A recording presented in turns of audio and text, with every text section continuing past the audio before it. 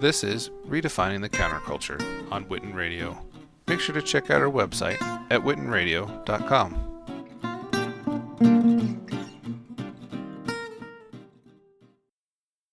Hey guys, you're listening to another episode of Redefining the Counterculture right here on Witten Radio. Today we're joined by special guest Geraldine Singer. Geraldine, how are you? I'm great. How are you? Doing well.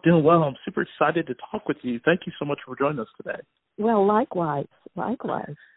So, this has been 2020 was an extremely tumultuous year for a lot of people, and yes. I'm sure that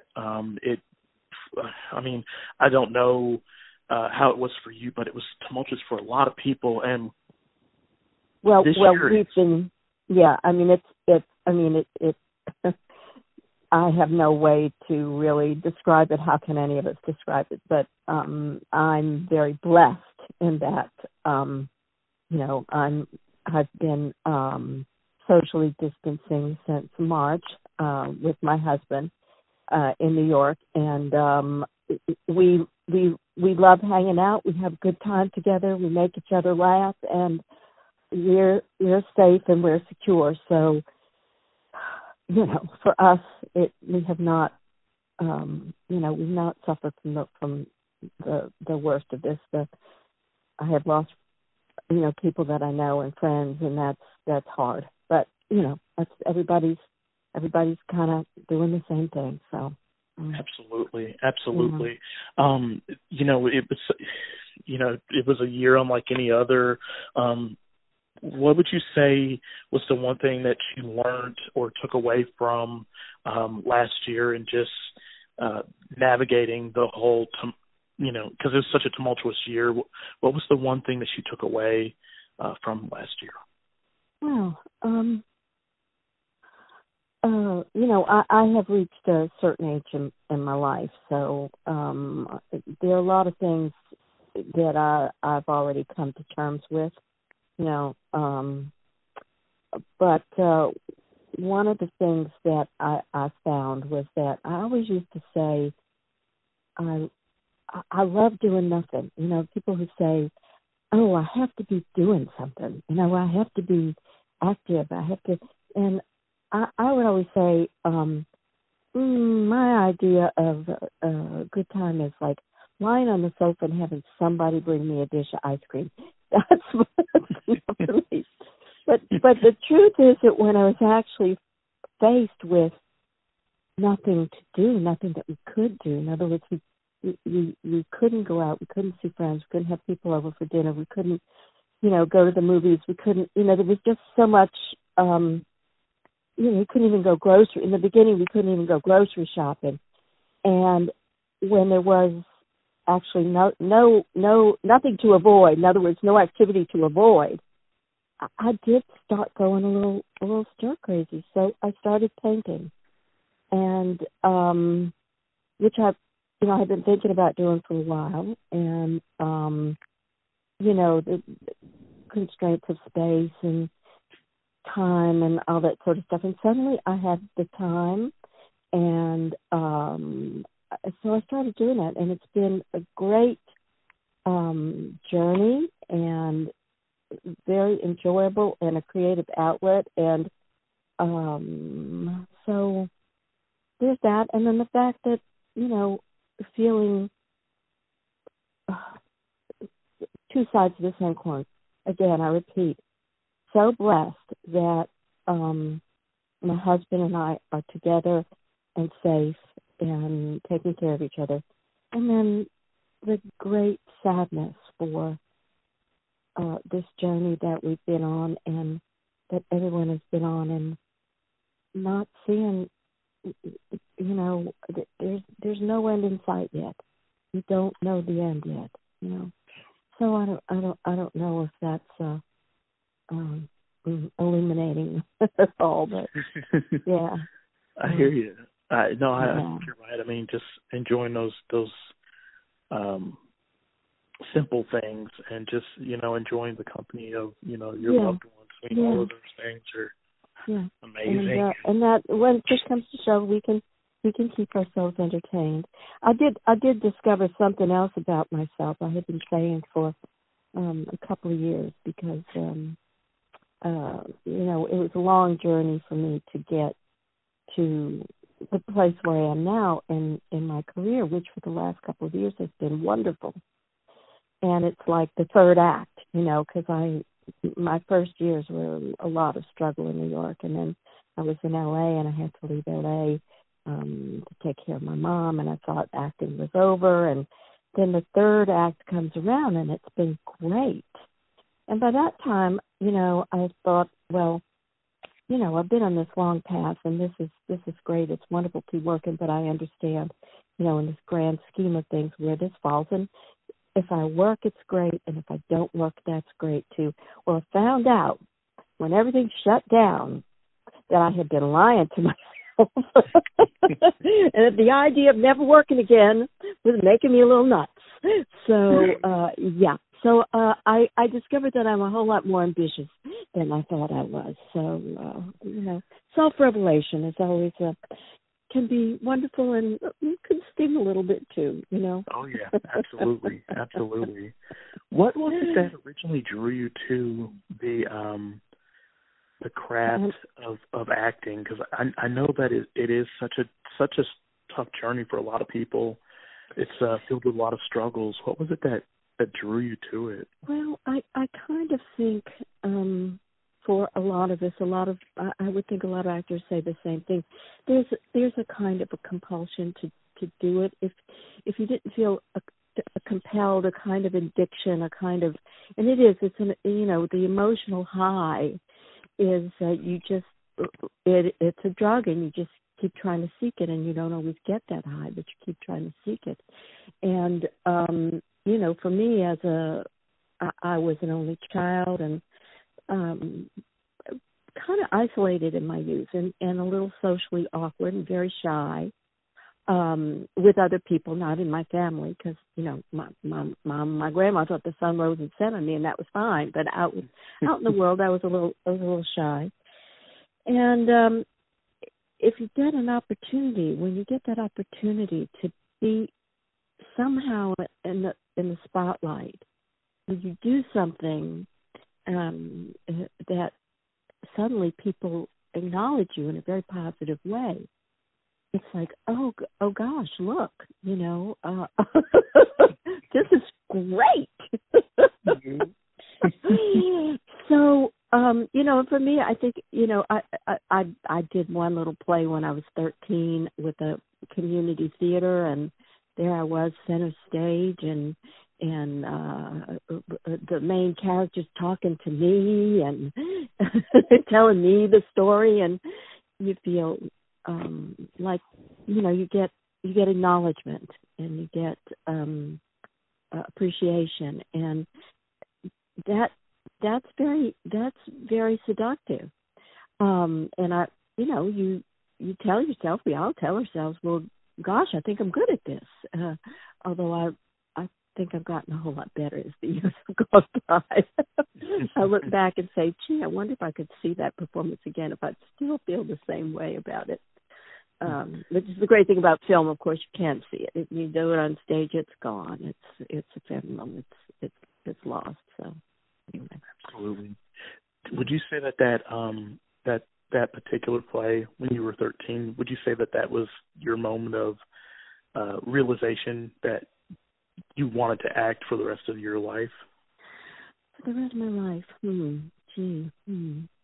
I don't know. I think that was an evolving thing. I do, because the more I did it, the more I felt that I was good at it, and people acknowledged that, and so you then start, and then developed great friendships with people who, as a teenager, who were also interested in acting. The drama club boys, all the girls from St. Joseph's Drama Club dated all the boys from Cor Jesu's Drama Club, and we just became like this little, we were all feeding each other's passion for it. And at some point, I think there was one somewhere along the line, I think it was right after high school, right before college, there was this group of us that got together and formed our own theater club. Pretty ambitious kids, for 17, 18-year-olds. And we did Our Town, and I played Emily. And my dad always thought that, both my dad and my mom kept waiting for, this fun, this is what she does, oh, look, this is great, and then she's going to get over this silliness, And my mom said on the drive home that he said, gee, she's really good. Maybe she could be good at this. Maybe she could do this. And that was like, oh my God, that he said that was like, I think at that point it was a kind of a validation that, okay.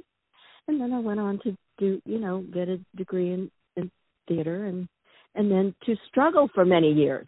Yeah, absolutely. It's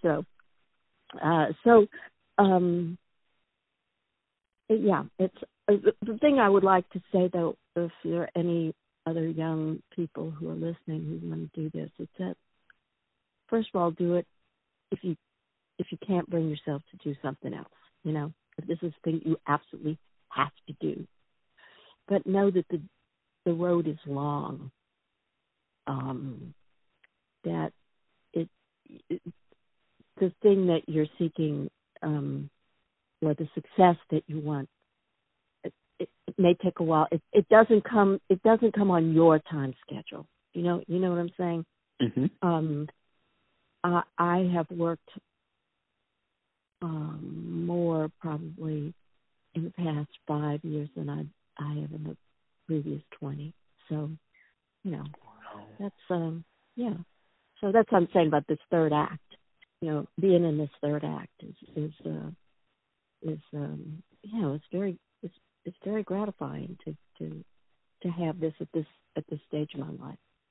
Absolutely. I'm enjoying it. I'm having a good time. I love it. I wanted to ask you, I know that like some of your roles, you've had a lot of diverse roles, and each one of your films is unique. I wanted to ask you, how do you decide on which films you want to do? Because I know. Okay, I'm chuckling because I actually have been asked this question before. Do you understand that I am in a situation where I don't get to choose anything? Oh, wow. That is not me. People are not offering me stuff and me saying no. So here's the deal. My agent says, we submitted you for this role, and they submit me. Let me just tell you, God bless them. I want to give a shout out to People's Store in Atlanta, Tom Milam, and all the folks there who have supported me, since I've been with them almost 7 years now. And they probably submit me for anything that's over 55. And I don't get all those auditions. And a lot of those auditions that I get, I'm really not right for. And then the ones that I am right for, I still might only get 20% of those.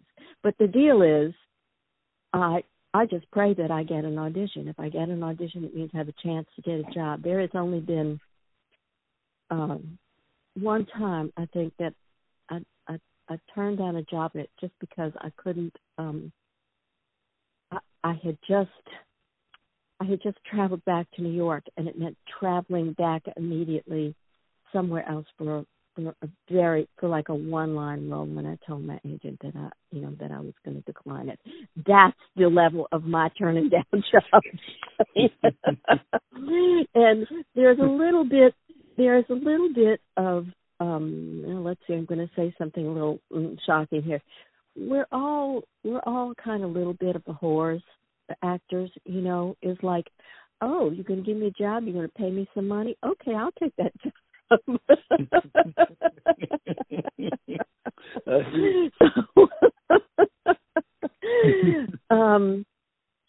There's no choice in the matter. It's totally rent. It comes to me or it doesn't come to me. And like I said, some of the things and some of the times I lose out on a role because it, I'm just not right for it. You know that they want, a sort of gray-haired cherubic granny, and that's really kind of not what I do, or they want very sort of elderly high society doyenne, and that's really also kind of not in my wheelhouse. But other times I've lost out because it's gone to an actress with a bigger name, and I say, okay, well, I don't feel bad about losing that. I know that I will mention two names here,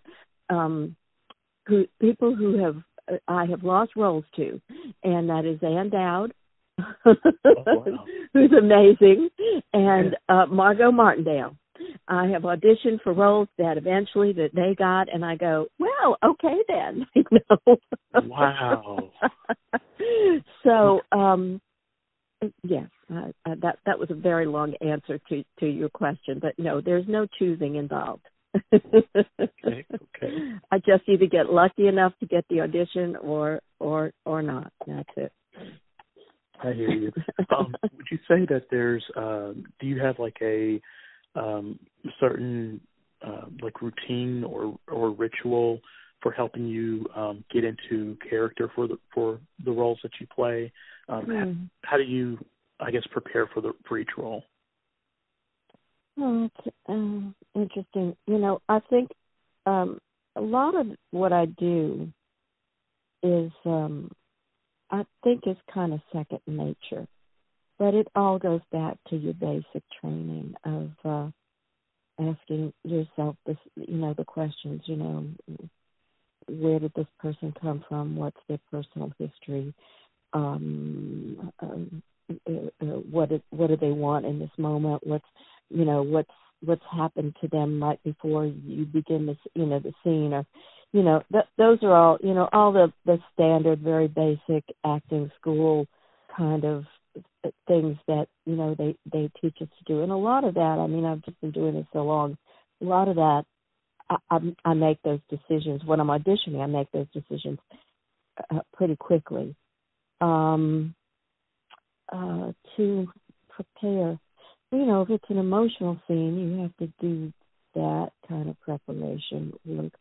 But most of the time, the question that I'm asking, I guess, all the time is,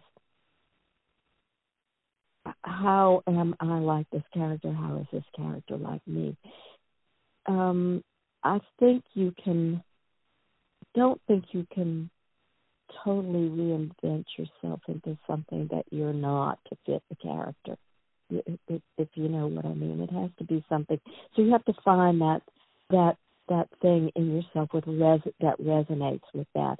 And then, I hate to use all this actor talk again, but then you just live the given circumstances. And it's, and there you are. You're on a set. You're talking to somebody that you have a relationship. They're talking to you like, it becomes very real. It becomes very tangible. You're physically in a place with people that you need stuff from, and you just, and then you just have to kind of have the the face that in the moment to just kind of let it go and go with it. Absolutely. Yeah. So that sounds all very highfalutin to me, but anyway. Sometimes I just put on an accent. Sometimes I just start talking like I'm from someplace else. Like Alabama in Army of One. Yes. I was actually just about to ask you about that. Well, let's talk about the movie, because I think the folks who made the movie would love it if I would give it a little bit of a, if we spent a little time talking about it. Absolutely. I definitely concur.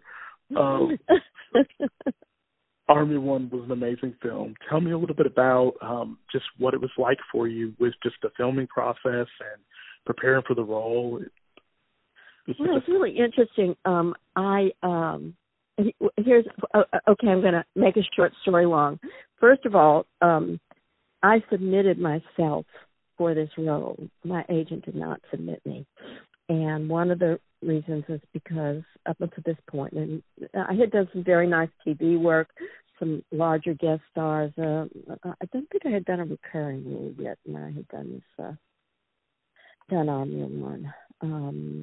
But anyway, but in movies the roles were smaller, whatever, and I wanted to be in something where I was part of the main storyline, and the way to do that was to do was to look for smaller budget features where they didn't have the budget to hire a bigger name. So I saw this on the Actors Access website. Anybody out there who's in the business knows what Actors Access is. It lists some roles that are available. So so part of this was like, okay, you get the call and it says, okay, you're going to Alabama for a week. We were in New York. I'm from the South. I'm from New Orleans. It's fine, but and I had to schlep down there, and you go into a situation. You don't, it could be great. It could be a wonderful experience. It could also be very, very challenging, very difficult, depending on who you're working with and the circumstances. This ended up being just a wonderful experience. And I really had a sort of big investment in doing this, because this was for me probably the largest role on paper that I had done. And approaching the role, it's one of the things that I felt about the character of Mama was that did not want her to be a two-dimensional villain. This is a woman with who herself has had great hardship and great pain in her life, which has led her to where she is. And she's made the choices she's made, sometimes because they were the only choices she could make. And again, I had to find where we intersected, where the character and I had some resonance. We had some resonance with that.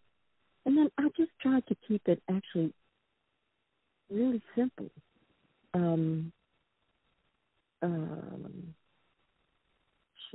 What she's doing is really very basic. It's survival. And she's smart, and I love the fact that it's that it's these two women, these two very smart, very capable women who are squared off against each other. I spent about, I'm trying to remember if it was a whole week down there, because it was a long shooting schedule. Oh, wow. It was a very short shooting schedule. This is not a high-budget film. I think the film looks, when you see it, looks like a high-budget movie, and it's not. I would agree. Yeah, I know I guess it technically counts as an indie film, but it doesn't really feel like it. No, it's got I wanted to say it's got a gloss to it, but it's got a feel to it like it's a much higher budget project, and a lot of that is God, we had Ellen, first of all, who's amazing, and then second we had Steve Dunleavy, who was like the top of his game. I mean, he as the stunt coordinator and fight coordinator, and then his whole coterie of stunt people who were on the film, not all of them, but some of them. And so you have that level, so that part of the film is just top notch. And then the cinematography is just wonderful. And I think the editing everything. I mean, it's just, I'm just very proud to be part of this.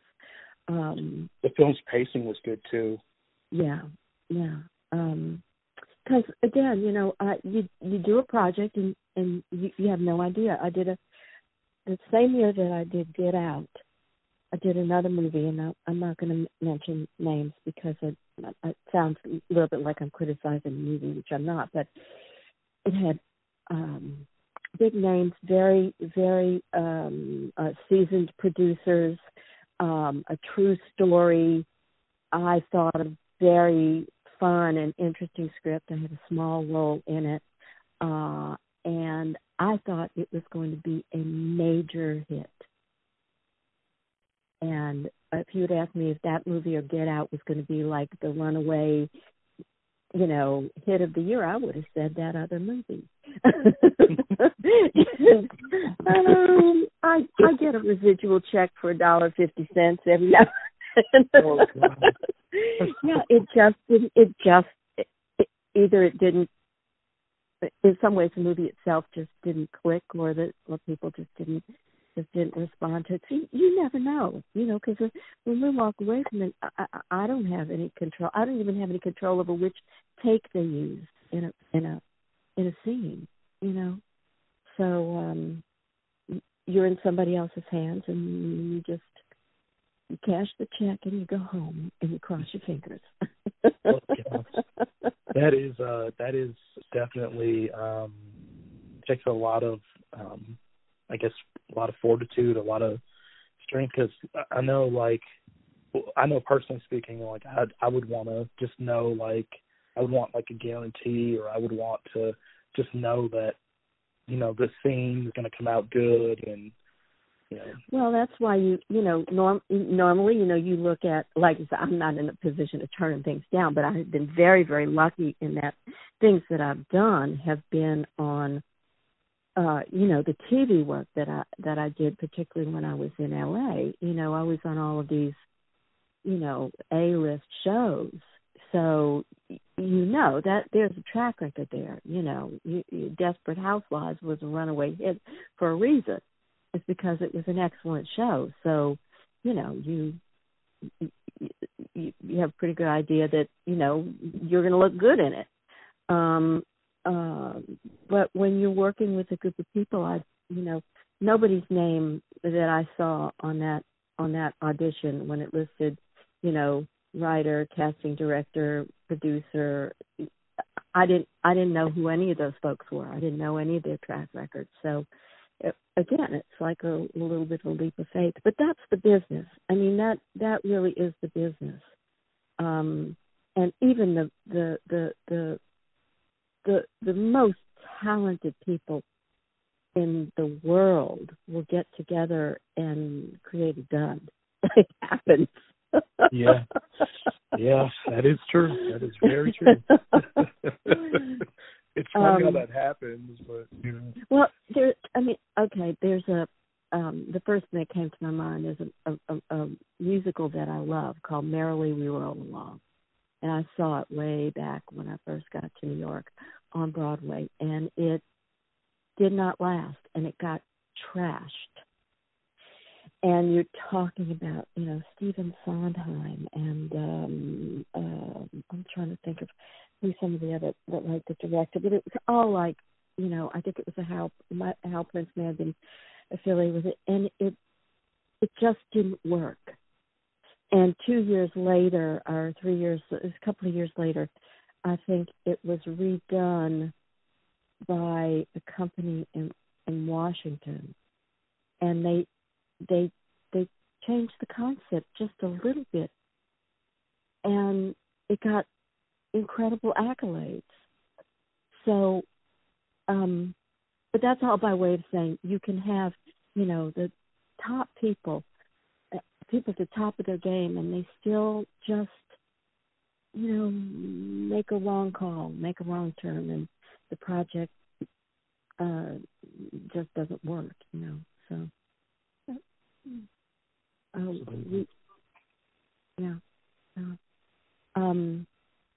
so you have actually seen the film. Yes. So, the other thing that, it's not the kind of thing that, I don't, if I have a choice of like chilling and watching something, it's not going to be a revenge action thriller. Right. That was my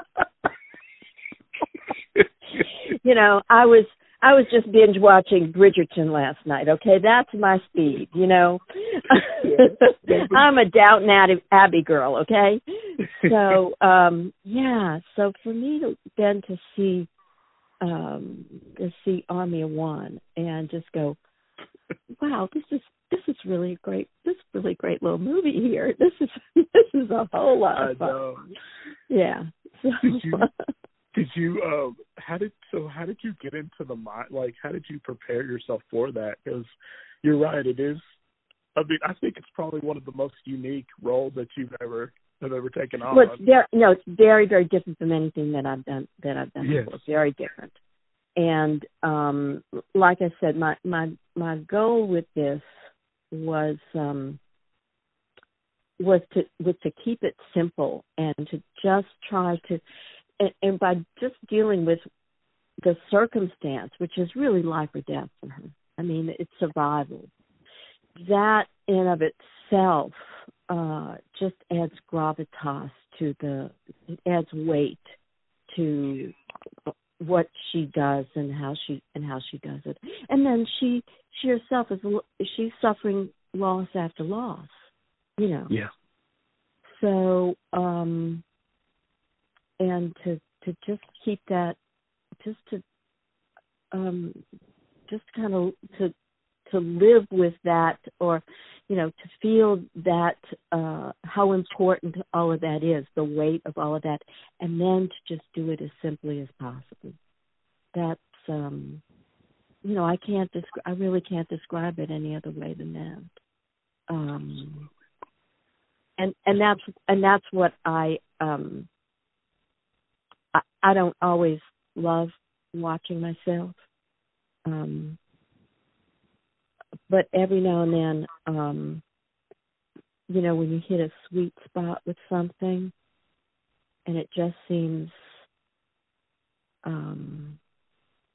I don't know if I want to say it seems easy, but it seems like you're not really making any great effort to just hit the right notes, and that's a little bit of the way that I felt with playing Mama.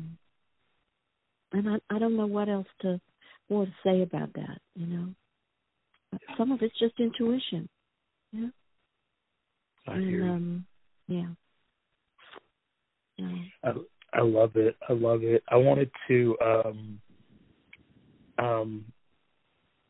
ask you, transition just for a little bit.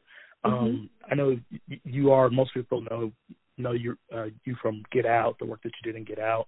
Do you remember getting the casting call for that role?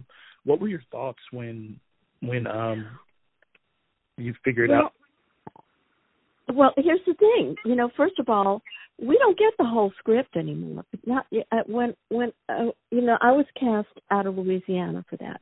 This was after I had moved back to Louisiana to take care of my mom, and she had passed, and so a couple of years out. And at first, they used to send us the scripts, and they didn't send scripts, but I didn't see the script until after I was cast.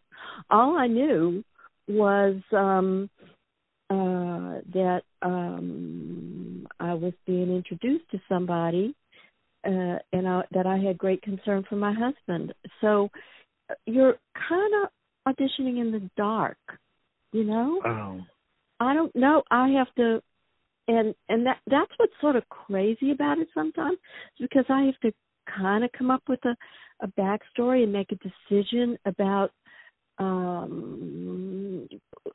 her demeanor, and is she sweet, or is she, snarky, or is she whatever.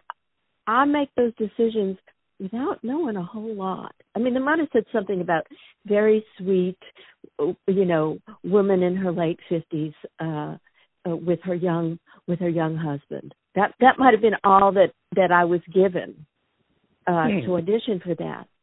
And I'm trying to remember. I think I went into the casting director's office for that. A lot of times I send in a self-tape. And I've auditioned for Liz Kulan a number of times. And Liz I think she said, she gave me a note after the first read, and she said, do it again and just do it sweeter. And I said, okay. And that's it, and I got cast. Now I go off.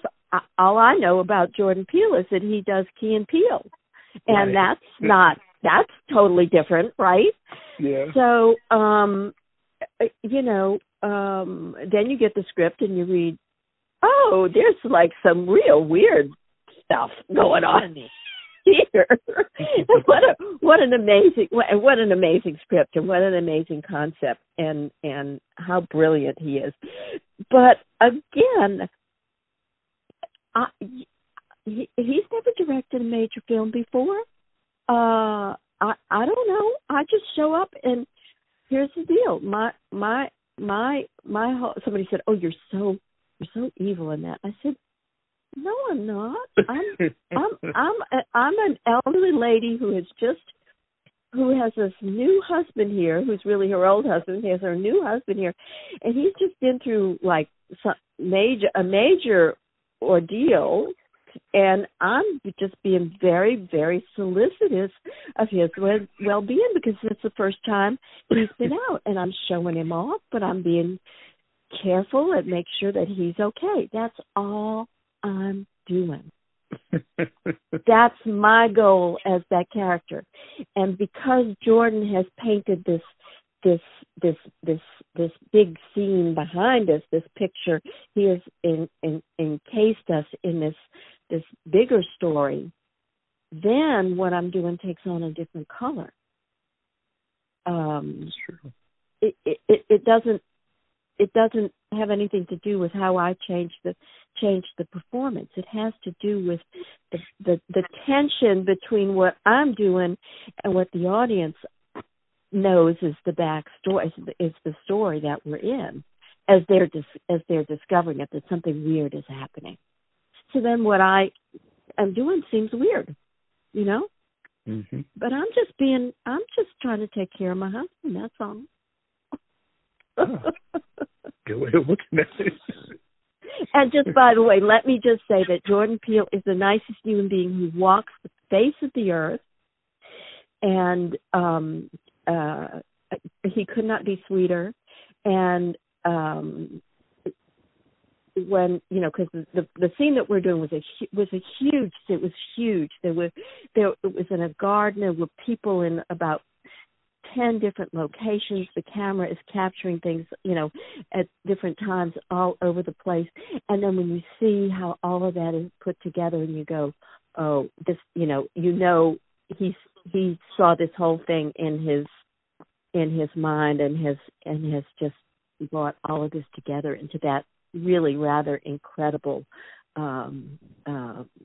gathering of people on that garden party, which is, you know, in a ways it's kind of the central moment of the film. Mm-hmm. Yeah. That Get Out ended up being like one of the most, I think it was probably one of the most successful films of that year.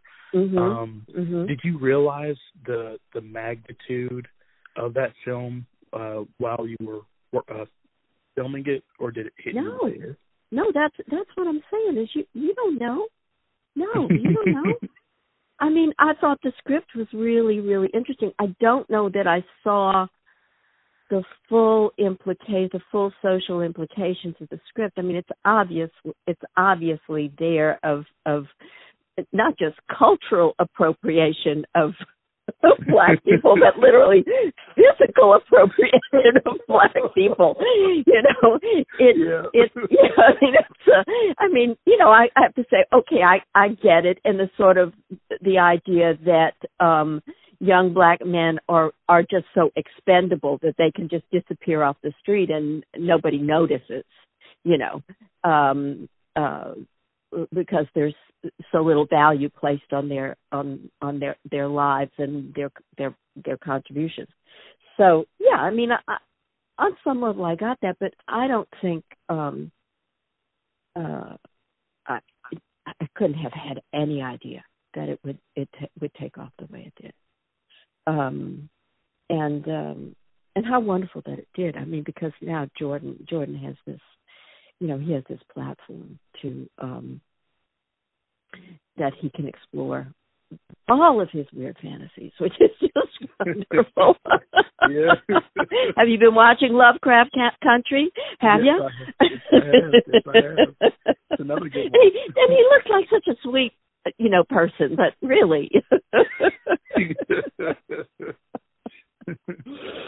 I hear you. What is the biggest takeaway that you want people to get from your films, like films that you've acted in? What do you want people to take away from the work that you've done? Well, honey, that sort of presupposes that that I have an agenda, and my agenda is just to try to do good work.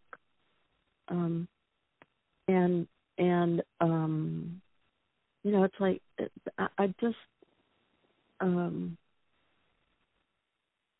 that for me, it's just, did I serve the project? Did I really serve the project? And if I did, then I did a good job. And then if every now and then, now listen, from my family, what they take away is they think I'm a great big old star.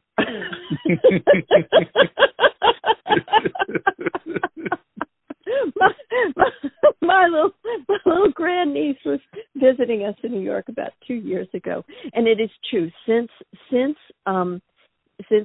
Get Out, I do get recognized on the street.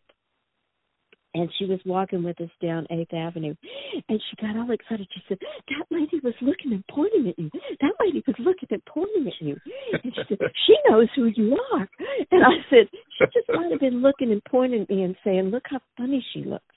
She may not know who I am, but to my grandniece, I am a big star, and that makes me feel just wonderful." So, I hear you. And if that's what I get out of it, then that's just fine. And the opportunity that I have to continue to work, which is, as I say, this blessing that has been given to me in this the golden years of my life. I love it. What advice would you give to someone listening to this interview that wants to pursue acting the way that you did? What is something that you would impart on them, maybe something that you wish you would have known? Well, I think it's hard because I think the business has changed so much. And, there is an opportunity for people to create their own stuff now, which was not quite so easy back in the day when, you couldn't make your own movie with an iPhone. But I think it's to, one is, if you have to do it, then commit to it and love the journey, because you may never reach the goal. So you better love the journey. And just keep learning. You can keep learning all the time. I learn something from every audition I do, and because sometimes they're good and sometimes they're not good, and I learn from the not good ones and from the good ones. And just be ready for a life of grinding poverty and rejection. Yikes. Here's the thing. If you can walk out of an audition room where you can send an audition and you can say, "I did good work. I did good work." You may or may not get the role, but if you did good work, you'll continue to get the auditions. And if you get enough auditions, eventually you'll work. Yeah. you're not always right for the role. You're not always going to get the role for a lot of things that are not in your control. So don't beat yourself up about that. It's not necessarily personal rejection. I didn't know that when I was younger.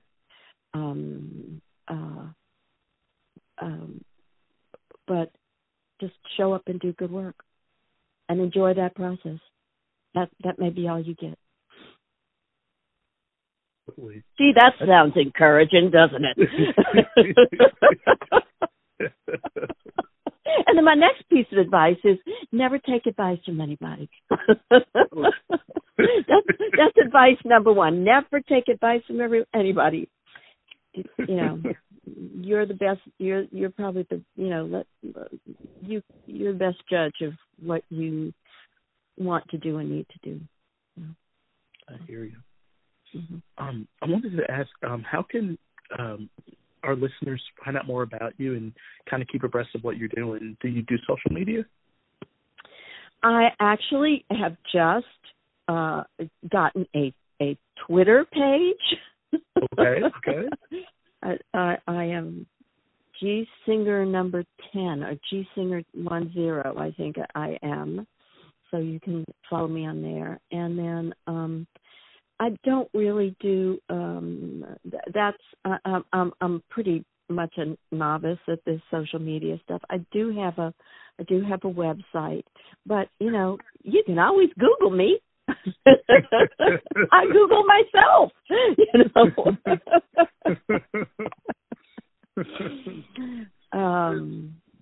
Yeah, and then of course to see projects that are upcoming. I have two things that are that will be released this year that I did in 21. I did in 2018. I have a Tell Me Your Secrets, which is going to be on Amazon, which is Harriet Warner and Bruna Papandrea is one of the producers. She did Big Little Lies. It's kind of like let's see, Twilight Zone meets Law and Order or something like that. It's a very strange. It has a kind of mystical quality to it, but it's a thriller. And I have a wonderful role in that. And working with Lily Rabe and Hamish Winkletter, and directed by the amazing John Paulson. 3 of my episodes he directed. He was also producer on it. And then I have a movie that's coming out in. It should be out later in 2021, and that of course depends on how it goes. But it's called Blue Bayou. It's written and directed by Justin Chan, and I play Alicia Vikander's mother, and that's also it was a very, very nice project to work on. So I have high hopes for those two. And then Lord knows when the next things will be coming out, because it's been that kind of year. There haven't been any auditions for months and months and months. They're just starting up again, so we'll see what happens. Sounds good. Well, Geraldine, I'm all out of questions, but I wanted to thank you for joining us on the show, and I wanted to just open the floor to you if there's anything you'd like to say to our listening audience. Well, gosh, I talk so much I can't imagine what else anybody would. Have I not told you my whole life story yet?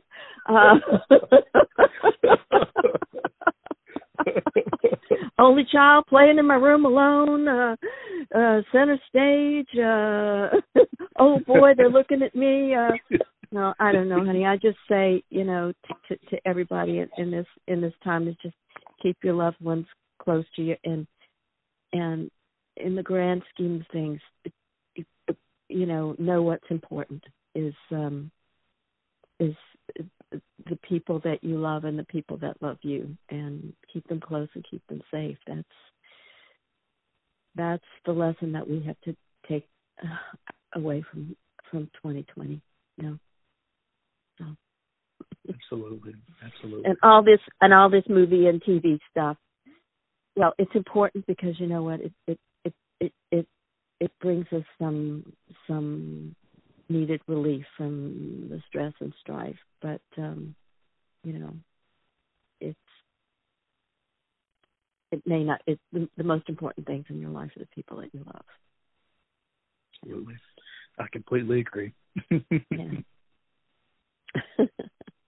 Well, it's been delightful to talk to you, Walter. Oh, and likewise. I hope you'll edit this down so much a little bit. Make me sound a little bit smarter than.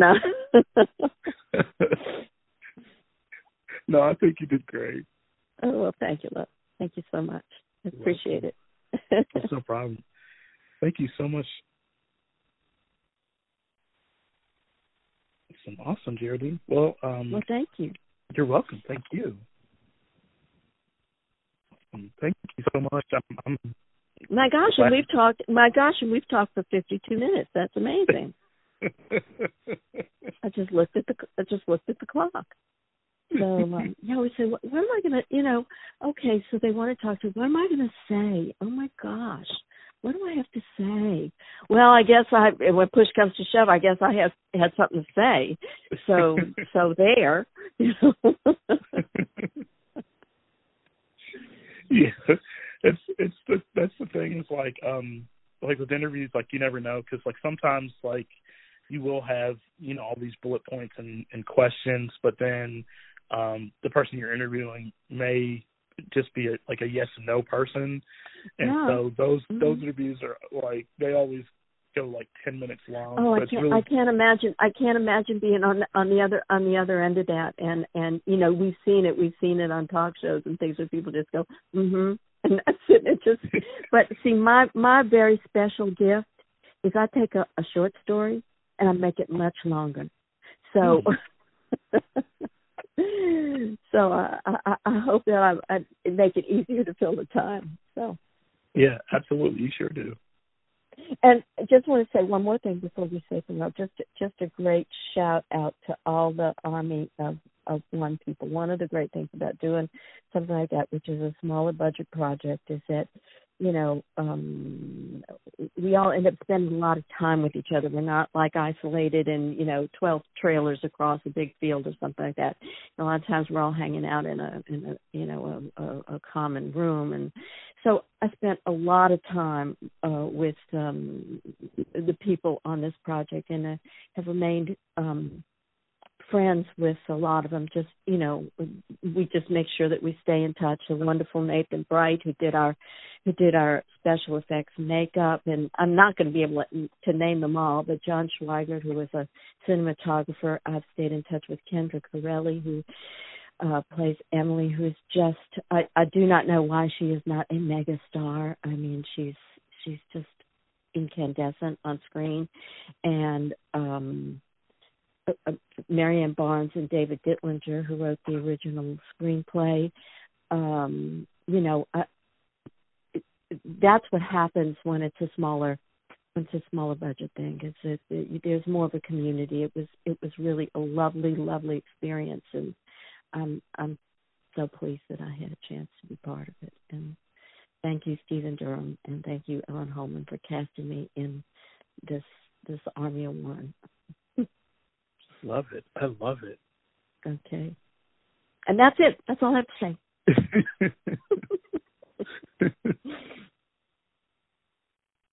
Awesome. Well, thank you so much, Geraldine.